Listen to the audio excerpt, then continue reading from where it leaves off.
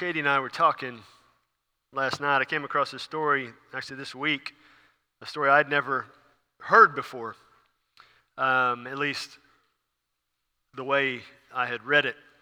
There was a man named George who was born in 1895 in Baltimore, in a particularly rough point in history. He was one of 8 children in his family, but only 2 of those children survived beyond infancy. So George, being one of the kids, and a sister survived. The other 6 passed away as babies. But growing up there in Baltimore as a little child was not all that great. George's father opened a bar and that had an apartment above it, and that's where George and his family lived, on the 2nd floor of that bar. But George's parents were so focused on the business that they frequently left George to his own devices, which unfortunately were not very good at all. At age 6 and 7, George was prone to running the streets of Baltimore, sneaking into the bar and grabbing alcohol and running out and drinking it with his friends at 6 and 7. George was caught doing this very frequently. His parents didn't take the time to care for him, so they took him and put him in an orphanage when he was 7. He almost was never visited by them, having been put in this orphanage. He was basically abandoned by them to live in this orphanage. And he was allowed to leave the orphanage once when he was 12, when his mother passed away. He was allowed to go to her funeral, but as soon as it was over, he had to go back to the orphanage. George was, we believe, to be divinely placed, though, because this orphanage was run by some Christians. Particularly one was the orphanage, the disciplinarian of the orphanage. He saw something special in George and showed him something he had not received his entire life up to that point. This disciplinarian showed George both love and kindness, which is ironic considering George had trouble with authority and with discipline, but it was the disciplinarian who showed this to him. This man's name was Matthias. He was a former baseball player, and he began to teach the boys there in the orphanage how to play baseball.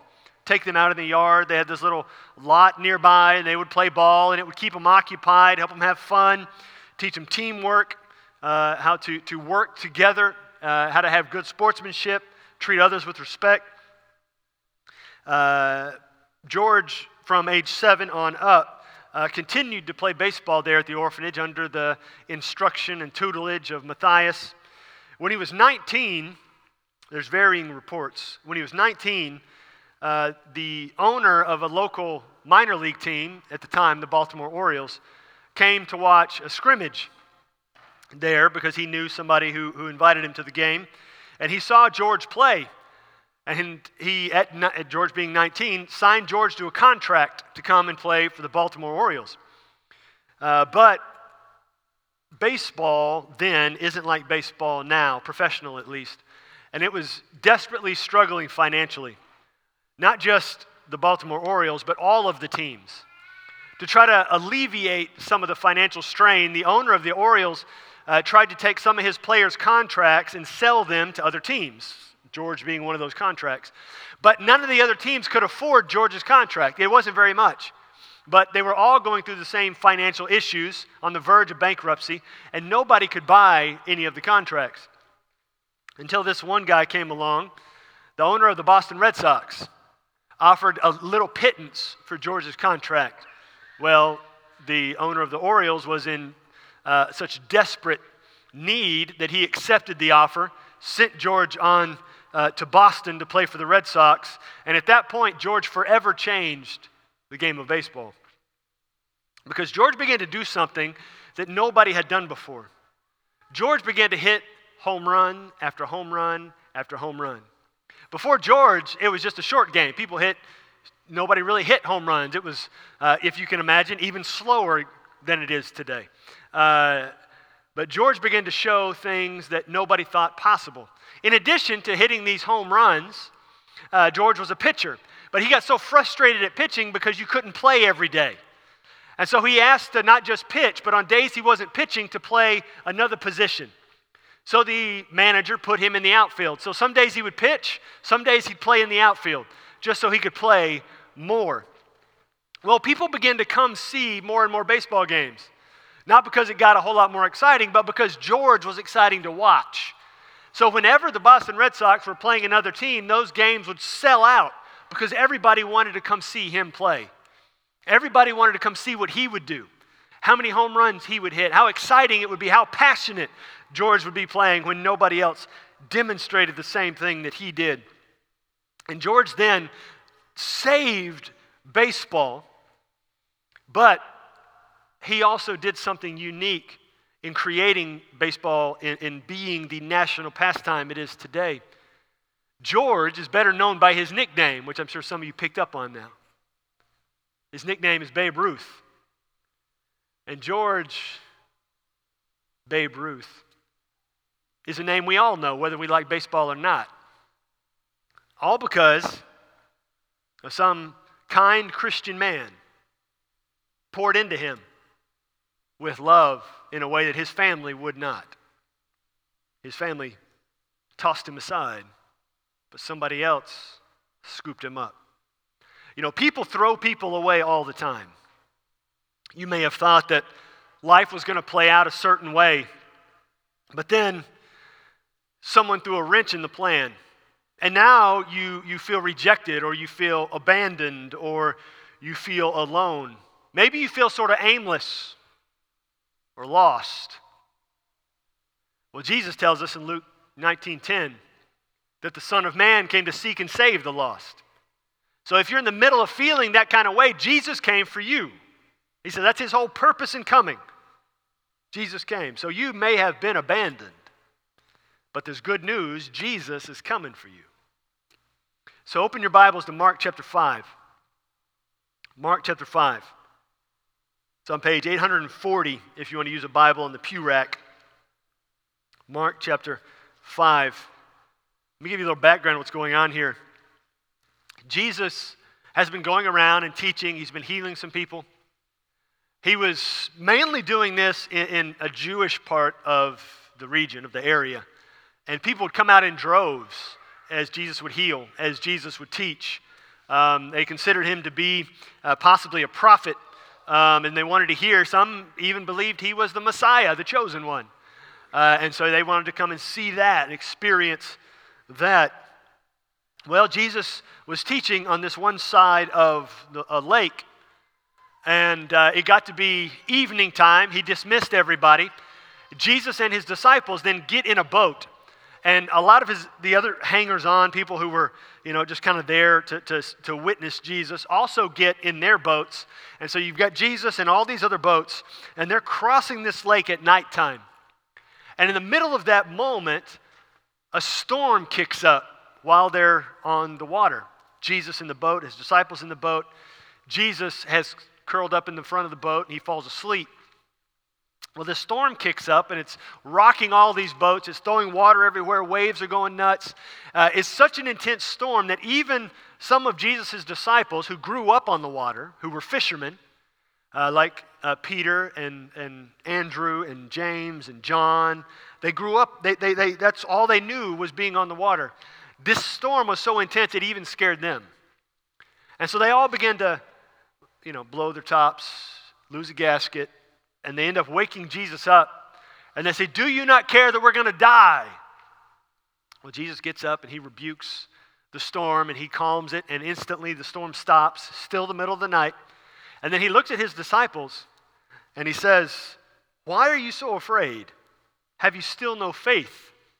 As though to say to them, you guys have seen so much. Like, you've seen me heal these people. Blind people are seeing. Deaf people are receiving the ability to hear. Raising people from the dead. You're seeing all of this. Have you no faith that you're going to be taken care of in the middle of the storm?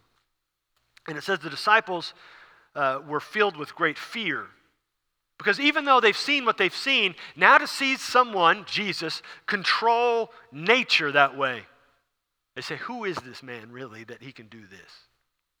Well, then their boat lands on the other side of the lake. It's still the middle of the night. The boat lands on the other side of the lake. And why this is important is because they had left the Jewish section of the country and they went to a Gentile section of the country where, Jews and Gentiles didn't associate. They hated each other's guts, massive racial prejudice. And they go to this section of the country, the region, on purpose. And they land over there in the middle of the night. And that's where we come in Mark chapter 5, starting in verse 1. They came to the other side of the sea, to the country of the Gerasenes. Now this was a city that was nearby, a few miles away, some miles away. And they called the whole region there the country of the Gerasenes. Verse 2. And when Jesus had stepped out of the boat, immediately there met him out of the tombs a man with an unclean spirit. Now you got to picture the scene, okay? They had been in the boat. Disciples were scared out of their minds. They land in Gentile country, so they're already on edge. It's the middle of the night, and here comes a crazy man running out of a graveyard at them. Anybody going to be a little scared? A little nervous? Maybe push one of the slower guys in front of you kind of a situation?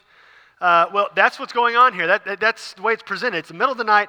They land on the Gentile country, and out of the graveyard comes running this man. Verse 3. He lived among the tombs, and no one could bind him anymore, not even with a chain.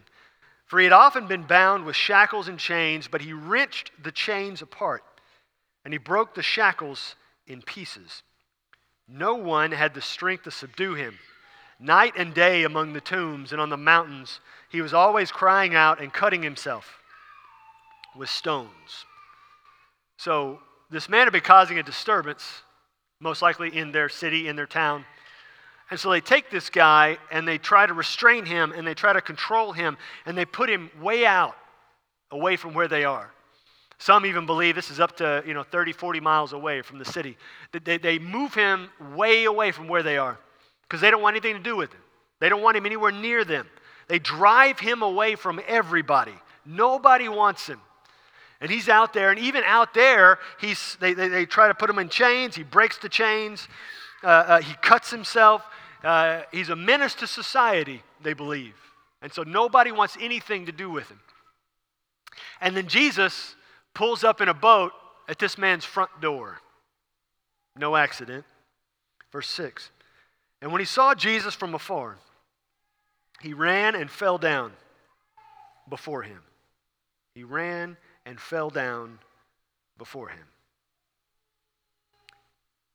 You see, people had tried to hide this man. People had tried to forget about this man. But in hiding this man, Jesus made a beeline across the lake right to where he was. As hard as it is to guide a boat in a straight line when you're rowing with guys of different strength on different sides of the boat, it's incredibly hard to drive a boat in a straight line in the middle of a storm. Jesus did. Jesus went through the storm to get to this spot. Pulls up at this man's front door. This man everyone had been trying to hide, Jesus found him. Jesus went through this storm with his guys, with his disciples, to get to this man. Because that's something Jesus does. Jesus will always rescue the castaways. When the castaways want to be found, Jesus will rescue them. Jesus will come to where they are and rescue them. Jesus came to this man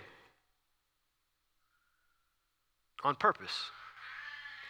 The disciples undoubtedly would have not just avoided the whole Gentile area, they would have avoided wherever this man was. As Jews, they would have avoided the graveyard. They would have said, absolutely no way we're going by the graveyard, because that would make us unclean if we step foot in the graveyard. But then this man comes running out of the graveyard, and not only they're going to find out he's demon-possessed, but if they touch a demon-possessed man, they're unclean. But a man coming out of the graveyard, he's unclean, and if he touches us, he makes us unclean. They want nothing to do with the man. Not only does society want nothing to do with the man, Jesus' own disciples would inevitably also want nothing to do with him. Verse 7, and crying out with a loud voice, this is the man speaking. He said, "What have you to do with me, Jesus, Son of the Most High God? I adjure you by God, do not torment me." For he was saying, "Come out of the man, you unclean spirit." So Jesus started saying, "Come out of the man, you unclean spirit." And the man cries out, "What have you to do with me, Jesus, Son of the Most High God?" This is important.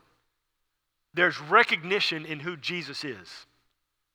Not necessarily at the moment by the man, but by the demons within the man. They recognize who Jesus is. What have you to do with me, Jesus, Son of the Most High God? Jesus is Son of the Most High God. Jesus has absolute authority. And here this demon drives this man to kneel down before Jesus, not out of worship, but out of honor. I mean, who Jesus is, that he has to do this. He says, "Don't torment me." Look at verse 9. Jesus asked him, "What is your name?" And he replied, "My name is Legion, for we are many." I want you to notice too, it's going to happen throughout when the man speaks in the voice of the demon. He'll speak interchangeably with a singular pronoun and plural verbs, and it'll go back and forth because it's both, we believe, the spokesman of the demons, and they're speaking on behalf of all of them. But when he says, "My name is Legion," that was a Roman term. It was a Roman regiment of military, typically 4,000 to 6,000 troops, and something along the lines of 120 horsemen. Not saying that there's like 6,000 demons in the man, maybe, but I mean, just as symbolism that there's an army of demons within the man. That's how he's able to break the chains and whatnots that they talked about earlier. He said, "There's so many of us in here. We are a legion." But it also shows the power of Jesus, that a legion of demons have to come and bow down before him because they've got no power over him. So, "My name is Legion, for we are many." Look at verse 11. "Now a great herd of pigs was feeding there on the hillside. And they begged him, saying, 'Send us to the pigs. Let us enter them.'" Now, we're going to get into a very tricky part here. Let's just, again, try to visualize it. You got Jesus.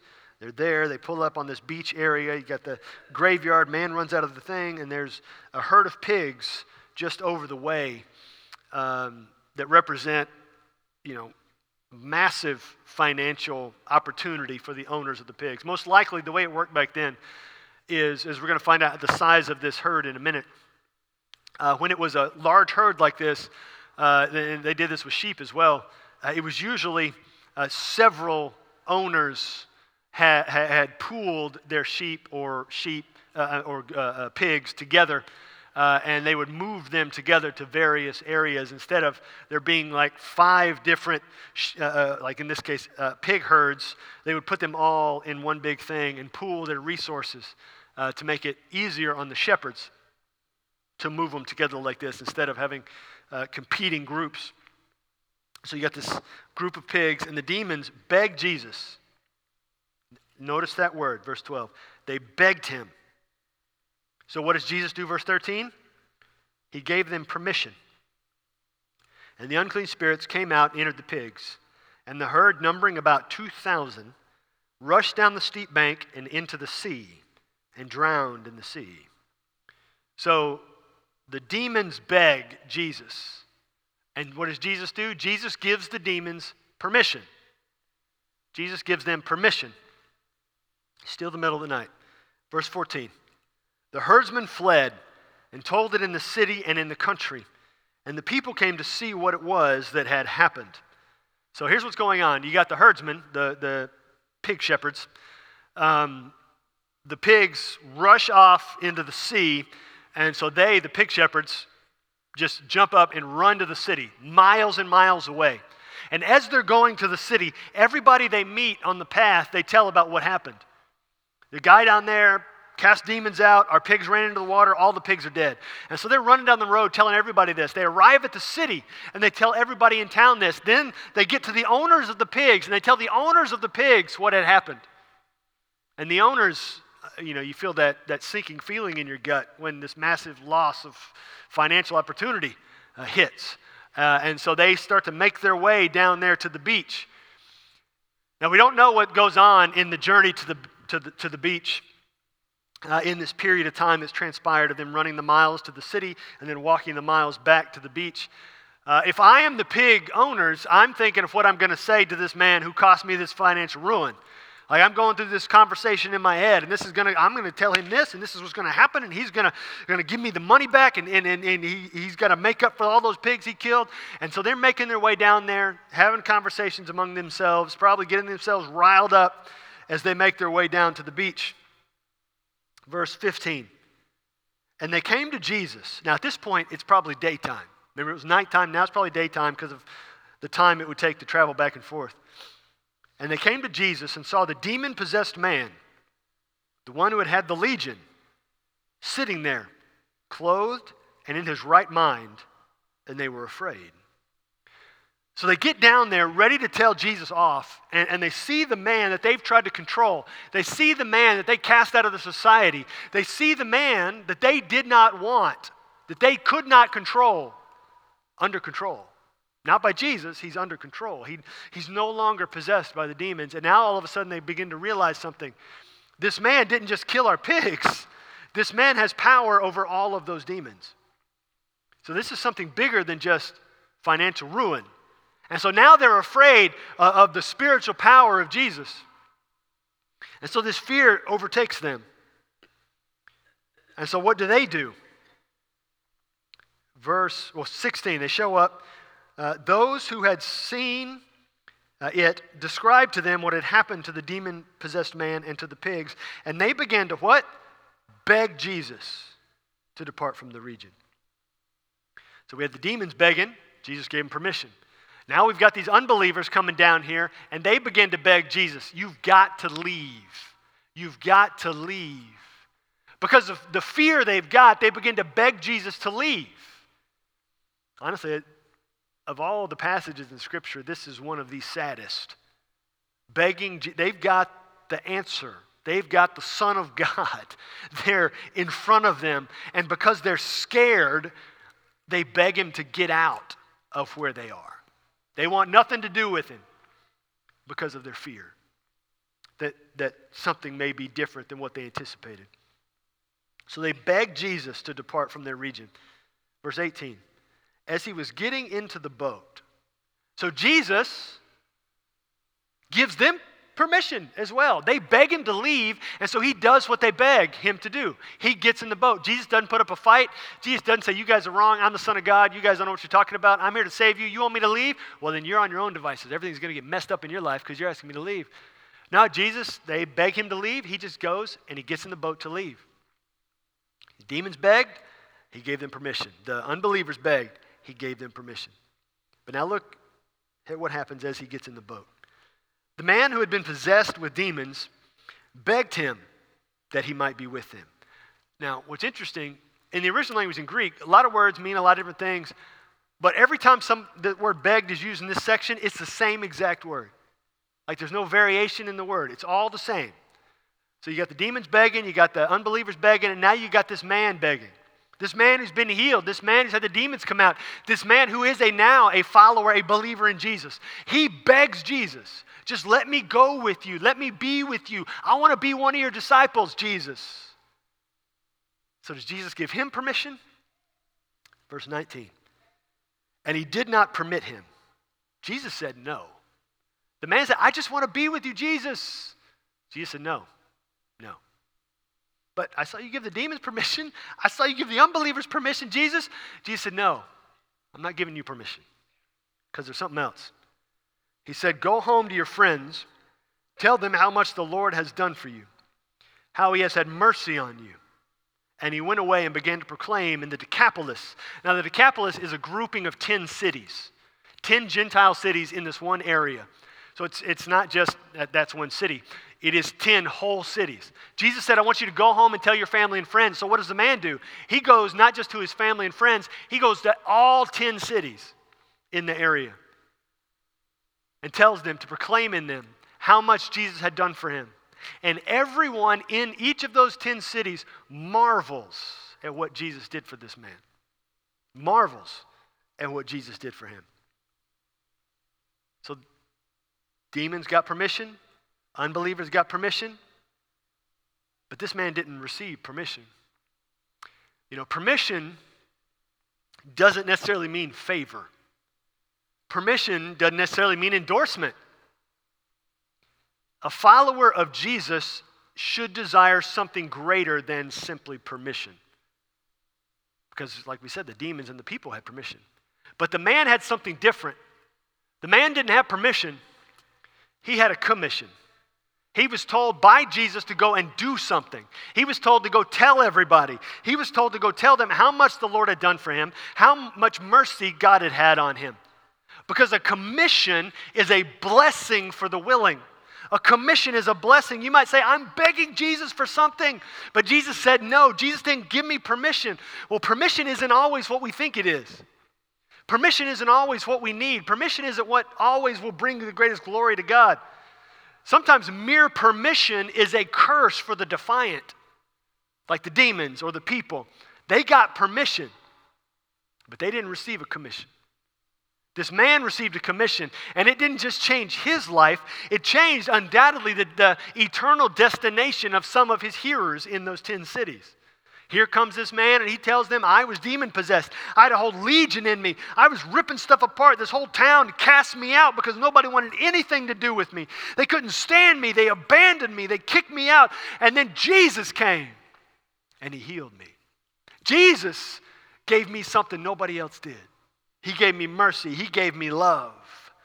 Jesus found me when I needed to be found. And that's the thing about being found. Once you have been found, you're not done. That's not the end of life. It's like when you play hide and seek. Once you're found, the game's over. That's not the way it works with Jesus. Once you're found, you're not done. This man has been found, so he's received this commission. You've been found, now go and find other people. You've been found, go and find other people, because once you've been found, that's when the work really begins. Because the found go find. If you have been found by Jesus, it's your job then, as instructed by Jesus, to go and find. Like I said a minute ago, Luke 19:10, Jesus said, the Son of Man came to seek and save the lost. And then in John chapter 21, Jesus said, just as I have been sent, I'm sending you. So the commission he received to come and seek and save the lost, he gave to us to seek and save the lost. He says, I found you. Now you go find. Now it's your job to do the finding. It's your job to go out and find. It's like yesterday, a couple of my kids were playing hide and seek in the house. It's a pretty quick game. There's not a whole lot of places to hide. But one of them was supposed to be the seeker and got distracted by something on the TV and sat down in the living room while the other one's still hiding. You know, sometimes we do that. When we're supposed to be going and finding, we get distracted by something going on in the world, and we sit down and we stop finding. And we leave people to their own devices out there just waiting to be found, because we have the power to find.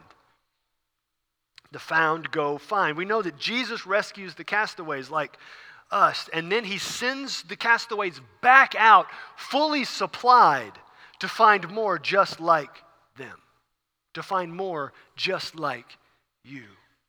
Who better to find people like you than you? You've been found, go find. But you have to come to the realization first that Jesus found you. You have to understand he came to find you. Other people will say all kinds of mess to try to distract you, to try to pull you away from what Jesus has for you. And they'll try to keep you ground down and bound up like the man in the graveyard. All the while, Jesus has pulled up to your front door to find you. Sometimes we need the biggest, blaringest, lit up neon sign right in front of us of Jesus giving us direction. But at the same time, he's already given us direction. Matthew 28, 19 and 20. Go and make disciples of all nations. He's already told us what to do. He's already told us to go find. He's already told us to get out there. And you may say, hey, preacher man, you don't know my past. Like we're in a small town. Like everybody knows everybody's business. And if they don't know your business, then they make up business about you. They just know all kinds of stuff. Well, I want you to take a minute and think about the Apostle Paul. When Jesus came and found Paul, Paul was going to a city to try to arrest and kill people for being Christians. Jesus found him.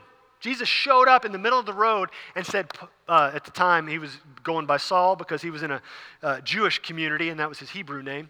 And he said, why are you persecuting me? Why are you going after my people? And Saul went and he prayed and fasted for 3 days, speaking with God. And during that 3-day period, Jesus went to another man who lived in the town that Paul was coming to persecute, and told him, I want you to go and share the gospel with him. So this other man went over, shared the gospel. Paul got saved. And then what did he do immediately? He began to go out and preach the gospel. You think Christians in that town, Damascus, were nervous? This man who's known for killing Christians, who's known for arresting Christians, kicking in the front door, ripping them out when they're having their dinner, leaving the kids by themselves because he's taking Christians to jail. Think they're nervous that this guy's out there now preaching about Jesus? But did he think about that? Did he worry about that in the moment? No, because for him, he's been found. Now he's got to go find people with everything he's got. Everywhere he goes, he's got to go find people. No matter what that looks like, no matter how that comes across, he's got to go find people. That rubbed people the wrong way. People tried to kill him every step of the way. He'd get to a new town, share the gospel, they'd put a hit out on him because people from the last town would come to this town trying to get him. One town, they end up stoning him to death. Drag him outside the town, they stone him to death. They get done stoning him to death, they go back into town. What happens to Paul? He gets up out of the pile of rocks and walks right back into the town with the people who just stoned him to death. Tells them about Jesus and leaves. He never stops. I mentioned it earlier in the service. In 1 Corinthians chapter 9, he says everything is about the gospel. If I'm going to Jews, I'm going to act like Jews so they can hear the gospel. If I'm going to Gentiles, I'm going to act like Gentiles because I want them to hear the gospel. I'm not going to sin, but I'm going to act like them so they can hear me, what I'm saying to them. Because it's all about the gospel. If I get arrested, fine. That means I got to tell the guards about Jesus. He says, wherever I'm going, it's all about the gospel. He says, because Jesus found me. He says, I was lost, and he found me. And I know what it's like to be found. And there's so many people wandering around out there who have not yet been found. They're trying to be found in all this other stuff that won't find them, all this other stuff that ultimately just gets them more lost. He says, I've got a way for they can be found. And he goes out there and he starts finding people left, right, and center. And honestly, we're here today because of that. We're here today because he starts ministering to Gentiles, people who aren't Jewish. And I don't know every one of you, but I'd wager 90-some-odd% of you are Gentiles in this room. You're sitting here because of Paul, along with generations of Christians that came after him. The found go find. I want you to put in your mind's eye, if you're a Christian in the room, put in your mind's eye, who found you? Who shared the gospel with you? Who found you? For me, it was my parents. I can remember. My dad was a music minister. Sunday morning, before church one Sunday, sitting in his office, praying that Jesus would save me. I can remember each one of my kids praying at different points throughout their journey. Because that's what the find do. The found go find. And so there's two questions this morning. First, are you feeling abandoned or cast away or rejected or alone? Do you need to be found today? It's not by accident that you're here. If you're here and you don't know Jesus, he brought you here. He orchestrated your schedule to get you here to hear the gospel so you can be found because he cares about you that much. He wants you to be found. He doesn't want you wandering around lost and aimless in this world. He wants you to be found and know eternal life in heaven. So all you have to do is believe in Jesus, that he died so all your sins would be forgiven. He rose from the dead so you can live after you die, and you're saved forever. You can't lose your salvation. You can't do something tomorrow that says, hey, I'm not saved anymore. Because if you could, then you're more powerful than Jesus, and you're not. If you believe in Jesus, you're saved for all time. Nothing can undo that. Nothing can undo that. And other people may look and say, well, I've looked at the life of this person. They believed when they were little and they walk off and they're doing all this mess. Well, that person's not your judge. Jesus is. We all sin. We all mess up. We all stumble and fall. Some for a moment, some for seasons. But if you believe in Jesus, you're saved for all time. Nobody can undo that. Even if the enemy might whisper things in the back of your mind, you're saved forever. So will you believe in Jesus today? Will you be found today? The other question, if you have already allowed Jesus to find you, who will you find? Who will you find? Who has Jesus given you to find? Who has he put in your way to find? There's a movie came out a number of years ago. It's about this guy. He he's kind of embraces cowardice and doesn't want to go to war. He's scared. It's his duty. All his friends go to war. But then his friends go to war, and there's this massive battle, and he hears about his friends losing, and so he, at that moment, discovers his courage. And he, by himself, goes to this very volatile part of the world to find his friends.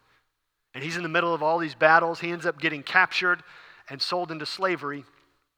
And in slavery, he meets this guy who helps him, rescues him, gets him out of slavery, and sends him on his way. And there's this phenomenal scene in the movie. And the guy's yelling at him. The guy who left and went there, and he's yelling at this other guy who saved him out of slavery. Why did you help me? Why? And he said, God put you in my way. I had to help you. Who did God put in your way to find? You know, every single one of us is uniquely designed by God with our personality, with our characteristics, with spiritual gifts, for specific reasons, for a specific purpose. He gave you the family you have for a reason. The friends in your circle, the people you have influence over. You can do something nobody else can do in their lives. You say, man, I don't know. I can't do a whole lot. I can't do this, that, or the other thing. You have been uniquely designed to reach people I can't. To reach people no one else in this room can. Who did Jesus give you to find? If you've been found by Jesus, he's given you people to find. Who are you going to go find?